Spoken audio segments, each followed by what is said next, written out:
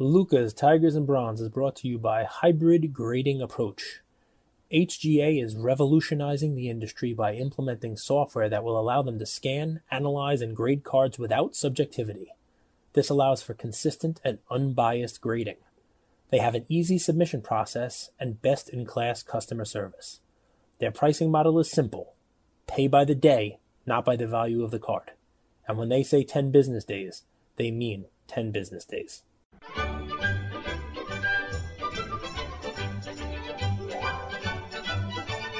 Today we have the one, the only, the great Mr. Spud Webb. I know if there's anybody in the audience right now who's, 25 years or older, they know who Spud Webb is. But if not, we're going to get into it today. You're going to want to stay tuned to the show. Real quick, before we get into that, I just want to give a shout out to HGA, our partner, and the people in the queue. We've gotten amazing feedback about these interviews, and if it wasn't for our audience, if it wasn't for the people listening and watching and supporting, we wouldn't be doing these. So thank you guys. Thank you so much. I'm going to go right into it because, your claim to fame is beating Dominique Wilkins in the 1986 slam dunk competition. What was that like? What was going through your head before that event, Mr. Spud Webb? I'm really, really excited and grateful to have you on the show today. Well, before the dunk contest, I was just trying to play in the NBA. That was the farthest thing from my mind now. Being in a dunk contest, and especially going against Dominique, which I think is the best dunker in the history of the NBA, and a good friend. So, you just wanted to participate. You wanted to go out and try to win the dunk contest. I was too busy trying to make the NBA team and stay on the NBA team than going around trying to win a dunk contest. So I just in my mind, I knew the dunks I could do. So I just went out and, did the repertoire dunks that I could do.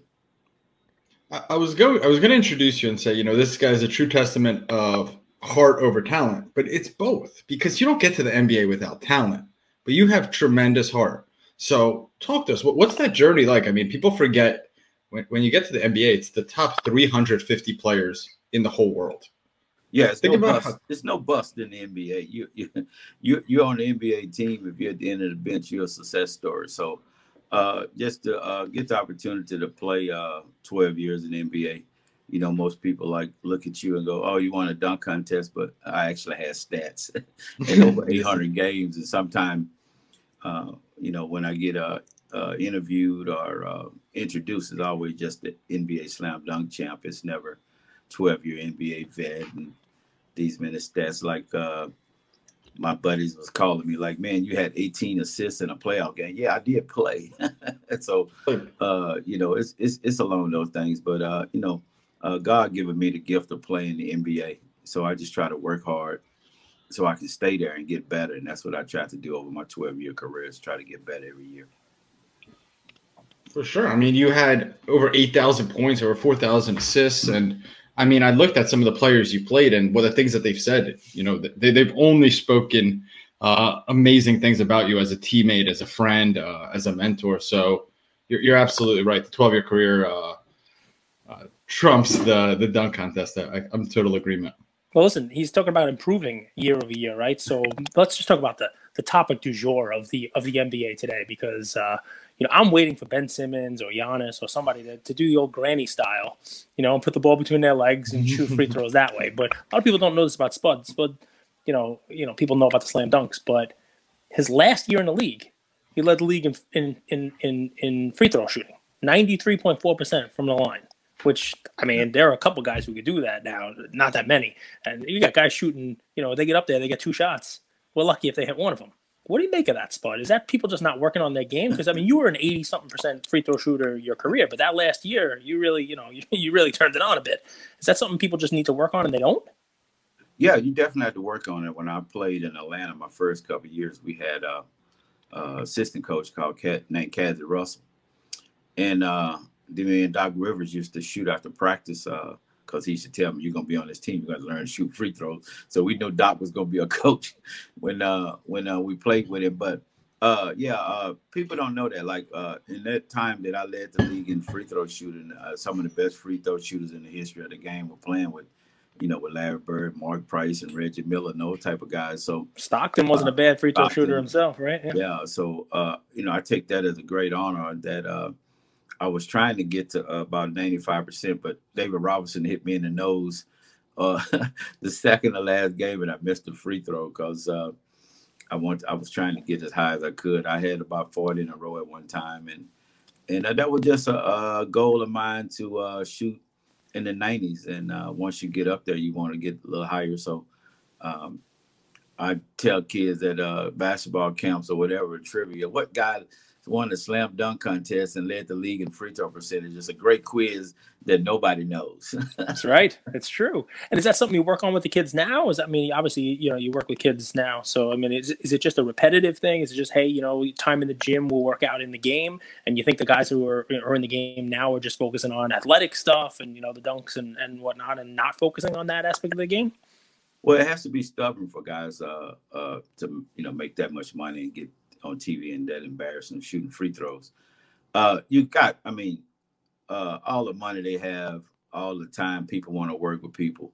I don't see why guys don't find someone to teach them how to shoot free throws or shoot jump shots like Ben. You feel sorry for him because he's so talented and such a good player and so young that you figure somebody can grab a hold to him and teach him a better way to shoot. And if you don't become 50%, shoot at least 40, 45%, so that he can help the team, because when you get in the playoff, people going to bring out the worst in you if you're not working on your game in the summer to compensate doing other things. And Giannis too. Giannis got to get in there too.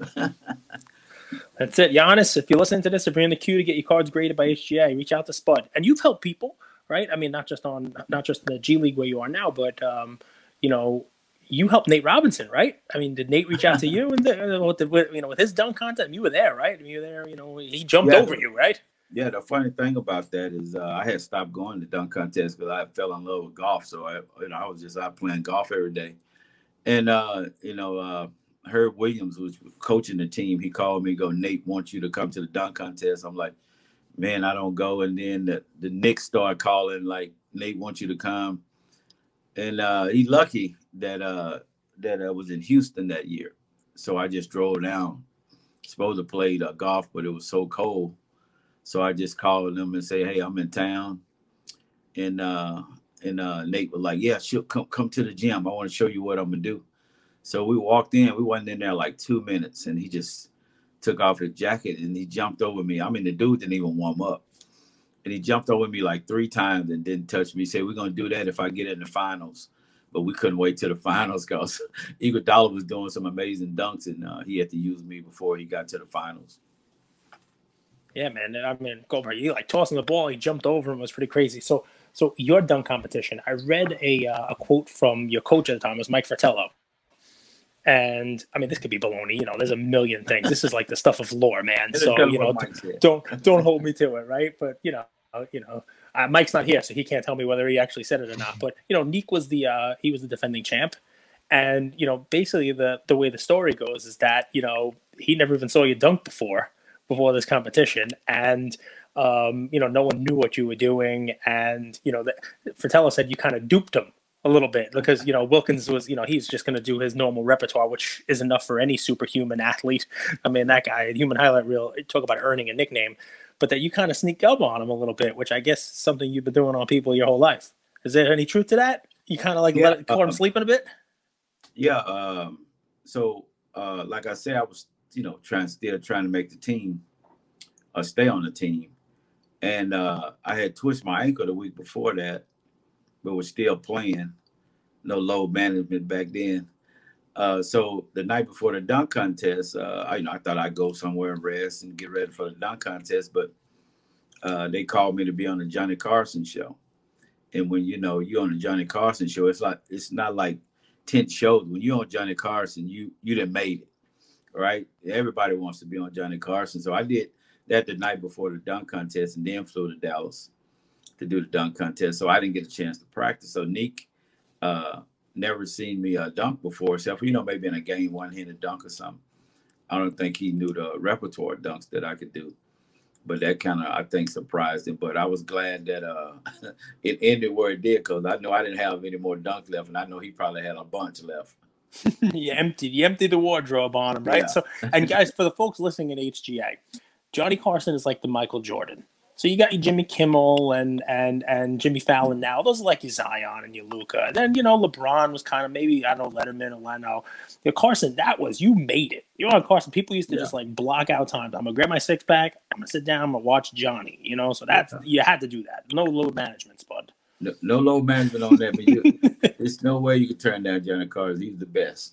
That's the deal. He 100% was. So here's what's funny. I didn't think we'd go here, but, to get to that level, you always, my partner here, I never bought it. We watched The Last Dance and, Jordan getting himself amped up for games. You guys at that level, you have a chip on your shoulder, right? You just do, right? It's that you get whatever it is, it's going to challenge you and get you to that level. And it's funny, we're talking about your free throw shooting.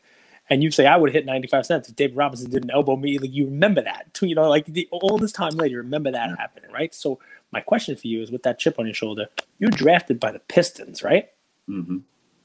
You ever turn it up a little bit when you played the Pistons? Because you didn't actually, you didn't make that team. They didn't stick, right? So they drafted me. They had about 900 rounds. Yeah, they had 100 guards.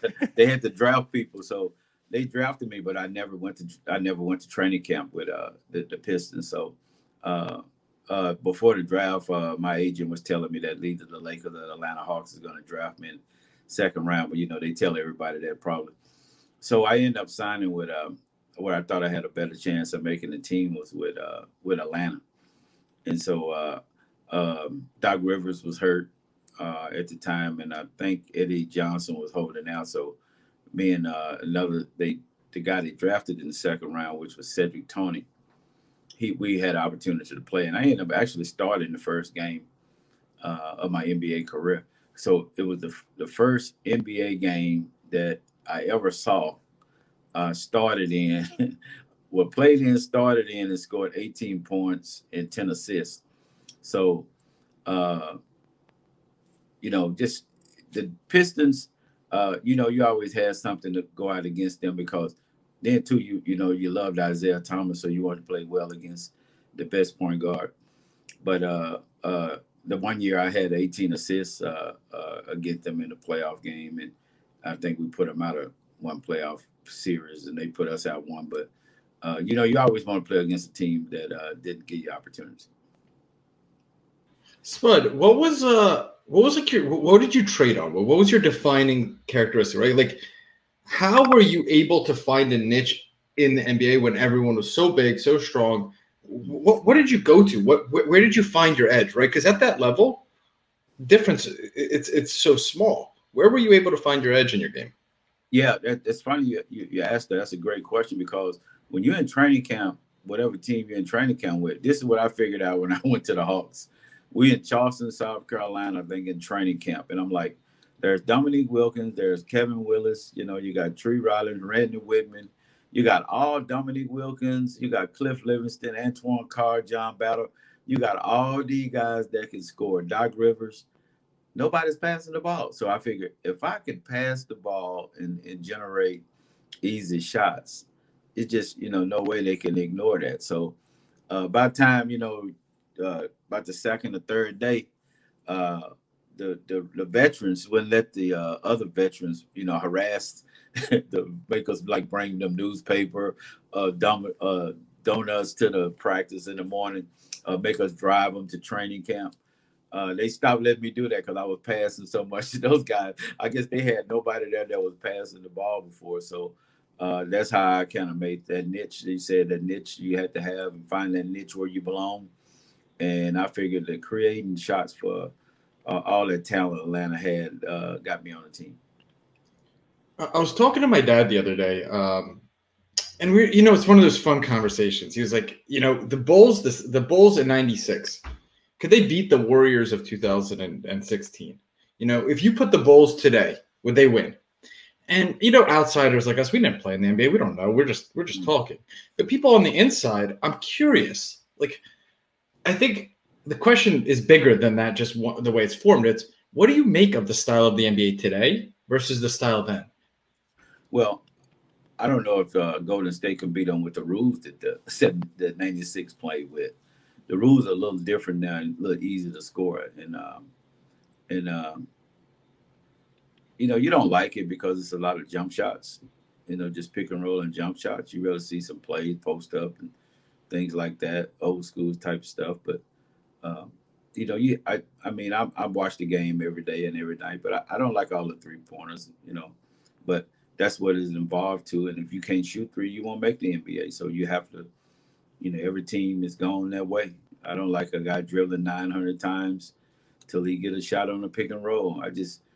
I don't like a guy shooting from the logo, even if he make it, because, you know, back in the day, you get pulled out for that, shooting the ball that far out. But the game has changed, man, and that's what people want to see, high scoring. And I take a little credence to the people breaking records and doing all that stuff, because you have no centers, you have no power forwards, you can't elbow, you can't hand check, flagrant one if you touch somebody in the face. So it's a little different now, but you know what? I understand that, because they get paid so much. You don't want those guys hurt, and you see what happens when guys get hurt now. Every team can't compete because teams are so stacked now. Listen, Spud, I think, and you know, I'm old enough to remember when you came into the league, and I was watching that slam dunk competition myself. I think you played in what I would consider the golden age of basketball, and I'm going to run through a couple names here, because, you know, when you started in the mid 80s and played to the end of the 90s, your career spanned. You got to see the tail end of Kareem, Dr. J. You saw Magic and Bird. You saw Michael Jordan from the very beginning. You saw Dominique. You saw Patrick Ewing, David Robinson, you know, Shaq, and Alonzo Mourning and those guys. And you actually traded, I think, once for Christian Laettner. Now, I'm not going to put him in there as names of those greats, but, you know, the same draft class as Shaq. And at the very end of your career, you were still in the league when Kobe came in, right? So that is a myriad of just, you know, the top 50 players of all time, top 100 players of all time. Who is the best you ever saw while you were playing? Well, Michael Jordan is the best basketball player I've ever seen. You know, I think what separates star from superstar is the killer instincts. Him, Magic, Bird, those three guys, man, they had killer instincts. I like Patrick Ewing and Akeem too. David Robinson, Tim Duncan. But man, but Jordan, Bird, and Magic, that's just a different level. Those guys wanted to win. They was good enough to win, and they demanded guys on your team to hold you accountable. And I think that's what, you know, you see in different superstars today. You mentioned Patrick Ewing, right? Yeah. And I was a huge Patrick Ewing fan from Georgetown through the Knicks. I mean, I live in New York. I got to give credit to one of your teammates. I used to watch every Knick game as a kid in the 80s, right? So I watched every Knick game. And I would, like, before there were stats, like, I would track Patrick's got this many points, got this many rebounds. Like, I was, like, doing fantasy against myself. It was pretty crazy, you know, fantasy before fantasy sports even came out. You know who used to own Patrick Ewing? Maybe because of the wide body? Kevin Willis and his little baby jump hook. He used to just beat up on Patrick. He had Patrick's number, that guy. He really did. Crazy stuff. Yeah, Kevin could run the floor real well. So he got him tired, Centers can run the floor, power forwards. But, I actually, my last year, I played with Kevin Garnett along with Storm Kareem in Kobe's rookie year. So, I got to see a lot of the good, talented top 50 guys like George Gervin, Gus Williams. Got the opportunity to play against those two guys because, you know, you watch them on TV, and, you know, and want to emulate their game. And the most of all, I played against Dr. J because he was my idol growing up. And you know, once you see a guy like that, you know, you try to play like him, but you can't. So, you know, got the opportunity to meet him, and he was more nicer than a person than you expected from a superstar athlete. So speaking of Spud, right? So longevity is huge, right? I mean, you get a little success. My co-host here tries to ground me all the time. I'm like, we're the best to what we do. That's it. We're going to be the best forever, you know. And you get all this, you know, the accolades, success. You hit that dunk competition. You won that. You have, you know, your fan favorite rookie year, and all of a sudden you find yourself sponsored by Coke, Church's Fried Chicken, you know, Pony shoes, which were cool. Guys, look them up. I liked Pony at the time. I had a pair. Trust me, I had a pair when I was 10 years old. I had a pair of Ponies.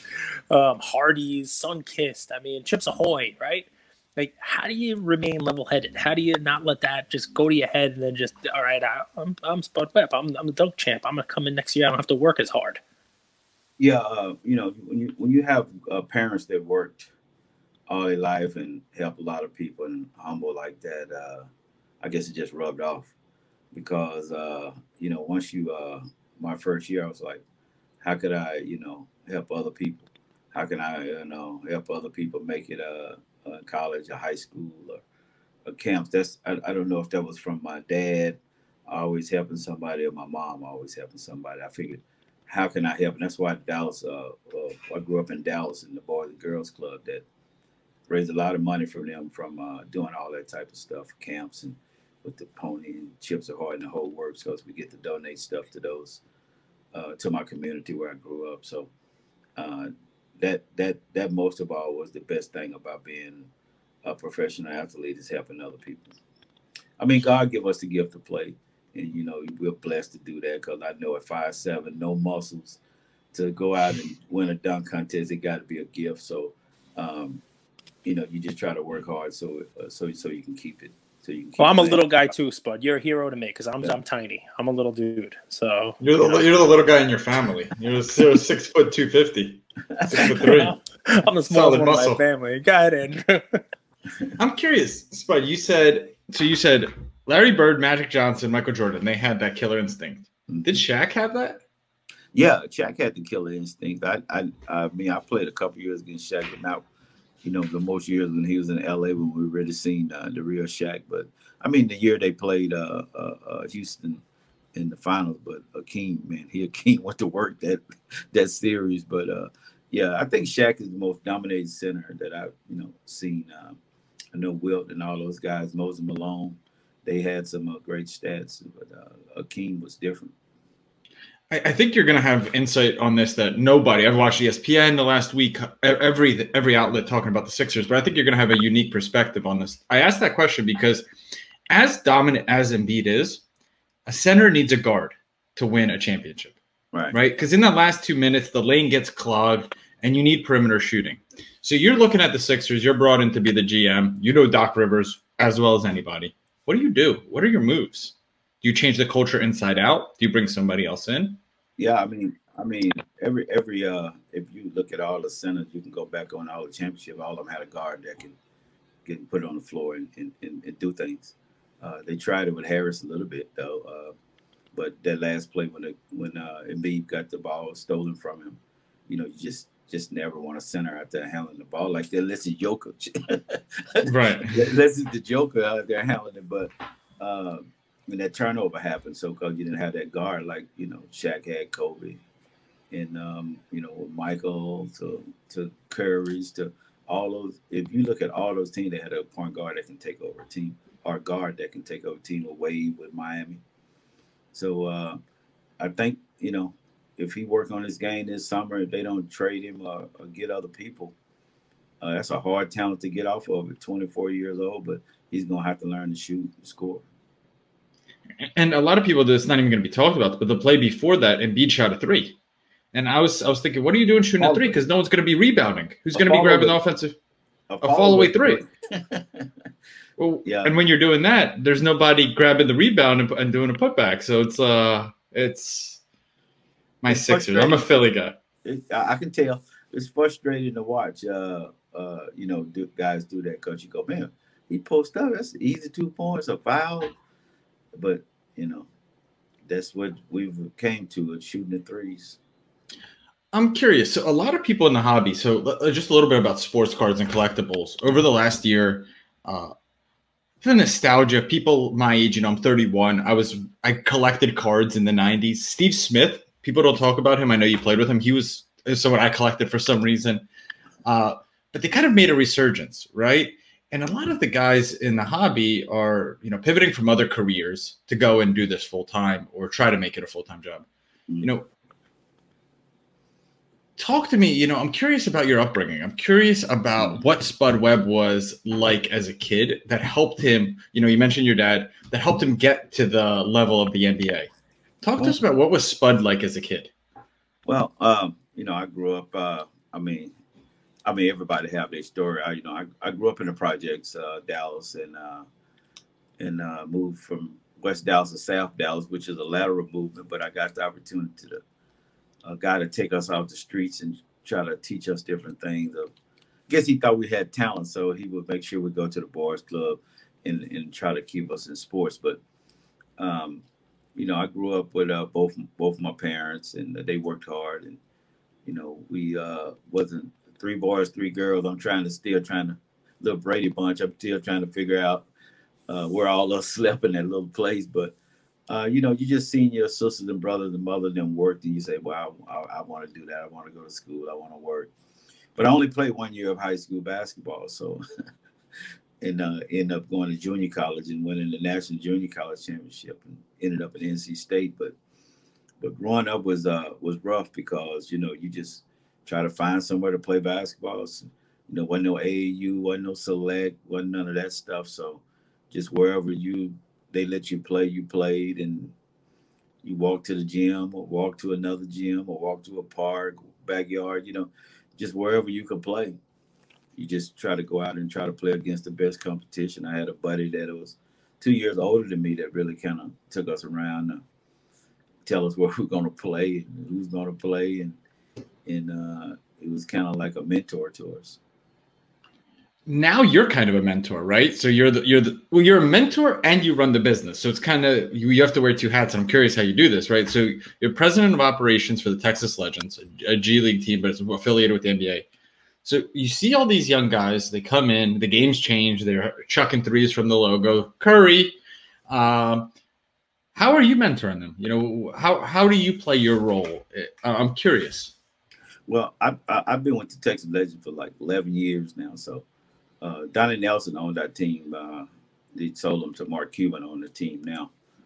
But I just try to, keep not only the coaches, like interns, former players that want to come, all of them want to come back, but want to get into coaching. You help guys go overseas. Then, the guys that get called back and forward, 2-way players from the Mavericks, and then guys that get picked up by 10-day contracts. So, you just try to tell them what's the truth is, because, every guy on the G League think they're ready for the NBA. And I tell them it's a reason why you're here. It's good and bad. It's good that you're still playing basketball, but it must be something that they want you to see other than scoring, other than defense, that they want to see out of you for you to get picked up. So you have to be very honest with them so that they can go out and work on their game. If they take it the wrong way, then that's their fault. They don't need that. They don't have the mentality to go to the NBA because coaches and players are going to test you, and the game is going to test you. So, you just try to get them ready for that moment. Some of the guys that you have will go be tough-minded because they didn't play overseas. They played in different countries, so they kind of tough. But, the ones that coming out of college is the one that you got to really grab because they've been pampered and just not tough on enough to make it sometime. But have you ever seen any of your cards? You ever seen any of your basketball cards? I mean, where folks are listening to this, watching this while they're in a queue trying to get their cards graded by HJ. You ever see any of your stuff? Yeah. Every time when something come across it, and my buddy Ryan, I see your card on it, cut it on it, cut it on here, cut it on. And I said, man, if you get it, you get it. I get it to my grandson or something like that there. But he gets stuff from Panini to give to my grandson. He gets stuff like the rookie card, Flair, and all that. Boy, real back there.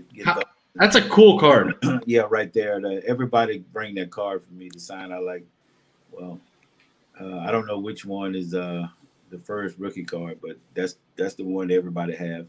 That's it. That is the card. I mean, look at you. And so what's funny about it is, folks watching this who are in the more modern stuff.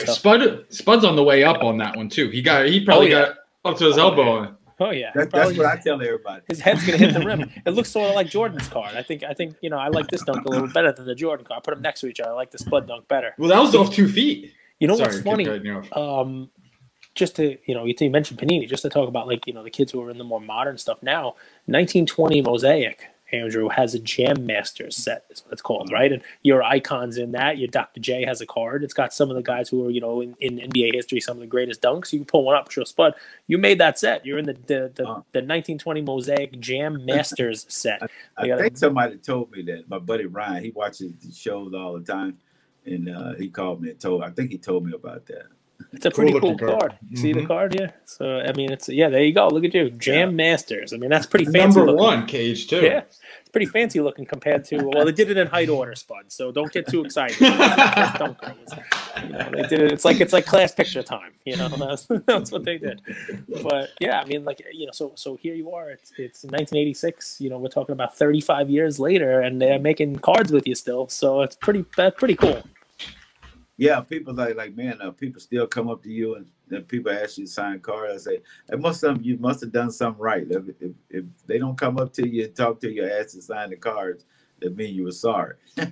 So what I find funny is I look online, I see cards of you signed in your Kings, in your Sacramento uniform. I guess you had some fans in your time in Sacramento as well. Yeah, it's funny that you say that about the Sacramento Kings. I never had Sacramento Kings jersey, and a guy just gave it to me like this year, because everybody come up with the Atlanta Hawk, the slam dunk jersey, but now I finally have a Sacramento King jersey in my house after all these years. That's funny. I keep a business card from every job I have. You can hang your jersey up on the wall. It's a little different. That's awesome. You know what I think, Cage? Why this class gets so much love is people don't realize the 1980s and early 90s. Like, I love the history of basketball. It wasn't the NBA of today. It wasn't that big of a sport. The salaries weren't that big. The endorsements weren't that big. And not just the talent, but the personalities. And I think what you guys did really well is you kind of built a fraternity. The NBA has a bit of a fraternity vibe to it, where the players take care of each other now. Right. And I think those classes, I call them classes, but like those decades put the NBA on the map that it is today, a multi-billion-dollar organization now. Yeah, when Bird and Magic, then Jordan took over, those guys kind of like saved personalities came out, Usually, the NBA was just hard playing, rough guys in the 70s, till the personalities of Magic and Larry Bird in the 80s, and Michael Jordan just took off with it. And when, Shaq and Kobe and those guys came along, they just, and LeBron just ran with it like no other. So hopefully, the young guys can keep it going. I mean, Steph Curry, we love him. So, hopefully young guys coming along can learn from what these guys are doing, the Durants, and play like them and work on their game so that they can keep going forever. We won't keep you too much longer, but we'd be remiss if we didn't ask you. The Hawks, the team that you are most associated with, they're in the playoffs and they're making a pretty deep run. Yeah. What do you think of their chances? What do you think? Oh, I love it because, I wish Radish and Hunter was healthy. That would make it really tough because you have more bodies for Middleton but hopefully, they can pull it out. I'd definitely be pulling for them. My partner here, Andrew, he's a huge Cam Reddish fan. Yeah, I'm gonna be pulling for him hard. I done pulled out my jersey and everything tonight. When my buddies come over to watch the game, we'll sit around and smoke cigars and watch the game. So hopefully I'll get a victory cigar. I'm a Nate McMillan fan because he took this team at a really tough spot, and I think they were like 10-20. I can't remember their exact record. And then 26-11 after that, took him to the Eastern Conference Finals. He deserves some credit, and he did that with the Pacers before. A lot of people forget the success he had with that team. So he's the true champion in my eyes. Yeah, me and Nate was the backcourt at NC State, so I'm really, it's a double. I'm a double pull for the Hawks tonight because Nate is a good friend too. So and glad he's doing a good job, and hopefully the Atlanta Hawks give him deserving contracts. With a young team. And I was going to ask you about this. This is a perfect segment. He has that calm demeanor, that stoic demeanor. We've been here. You bring that. Like I could chill. I could just talk to you all day because it's that. And when you have young guys, it's nervous, right? They've never been on that spotlight. The Hawks had 4 nationally televised games this year, and now they're every single game is. So it's very important to have that demeanor, I believe. Yeah, I think Nate that during his coaching years, man, a lot of guys respected him so much. Like Coach K and all those guys would take him to the Olympics and to the U.S. Tryouts and all that. So he's learned a whole lot of demeanor, how to have older and younger guys, and how to relate to the young guys. Because you have to be able to relate to the young guys these days. They'll still probably run you crazy, but so Nate has caught on to that, and he knows the game. He's been around it forever in coaching. So I don't, I'm just so happy for him, and hopefully get another contract. Then I can go to Atlanta and watch more games. Assistant coach. No coaching for me. Coaches get fired. I'm a front office guy. Coaches get fired. Love it. He's like, think bigger, Cage. Think bigger. Think higher. Don't sell me so short. I have two last questions. I want to hear an inside story on the 92 Dream Team. Can you give us something on that team that we haven't heard? Because I want footage of that practice. Nothing? Nothing. I mean, the guys sit around, they don't talk about that much, that Dream Team. Because only thing, you look at it and you go, they didn't use one timeout.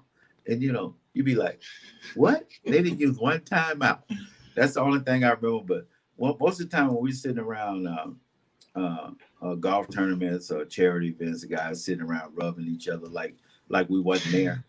It's stories that you can't tell. Okay.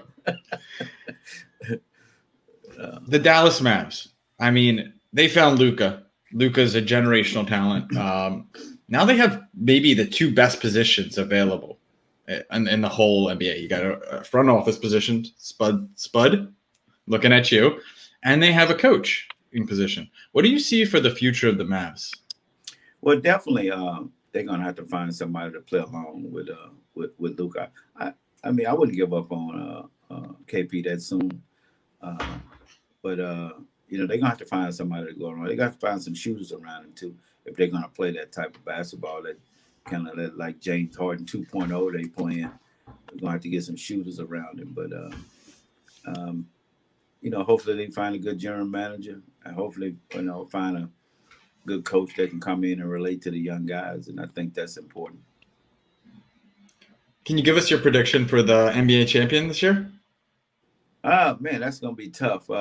You like to see Chris Paul win it because he fought so hard over the years. I would like to see him win it, but if my Hawks gonna go there, I'm gonna have to pull for the Hawks. So, but the Milwaukee's a tall task for Atlanta, because I think Giannis is real hungry, and as bad as he shoots free throws, I like how hungry and how dedicated he is to playing so hard to try to win.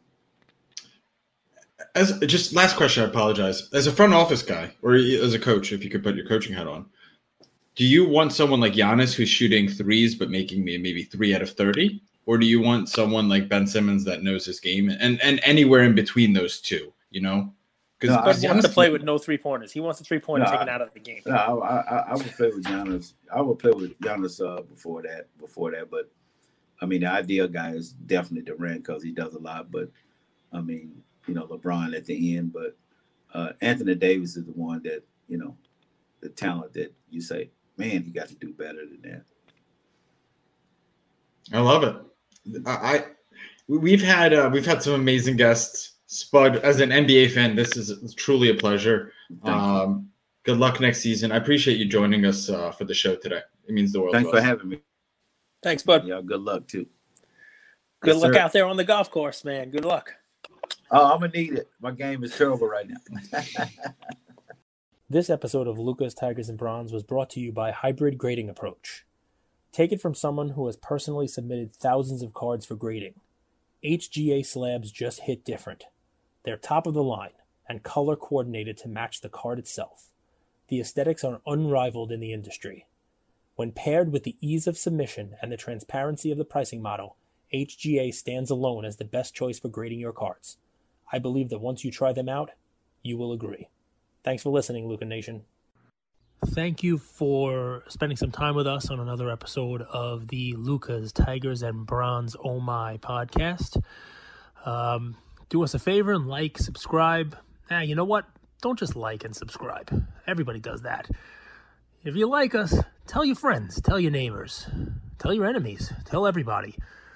And we hope you got something from spending some time with us today, and we'll see you next time. Thank you.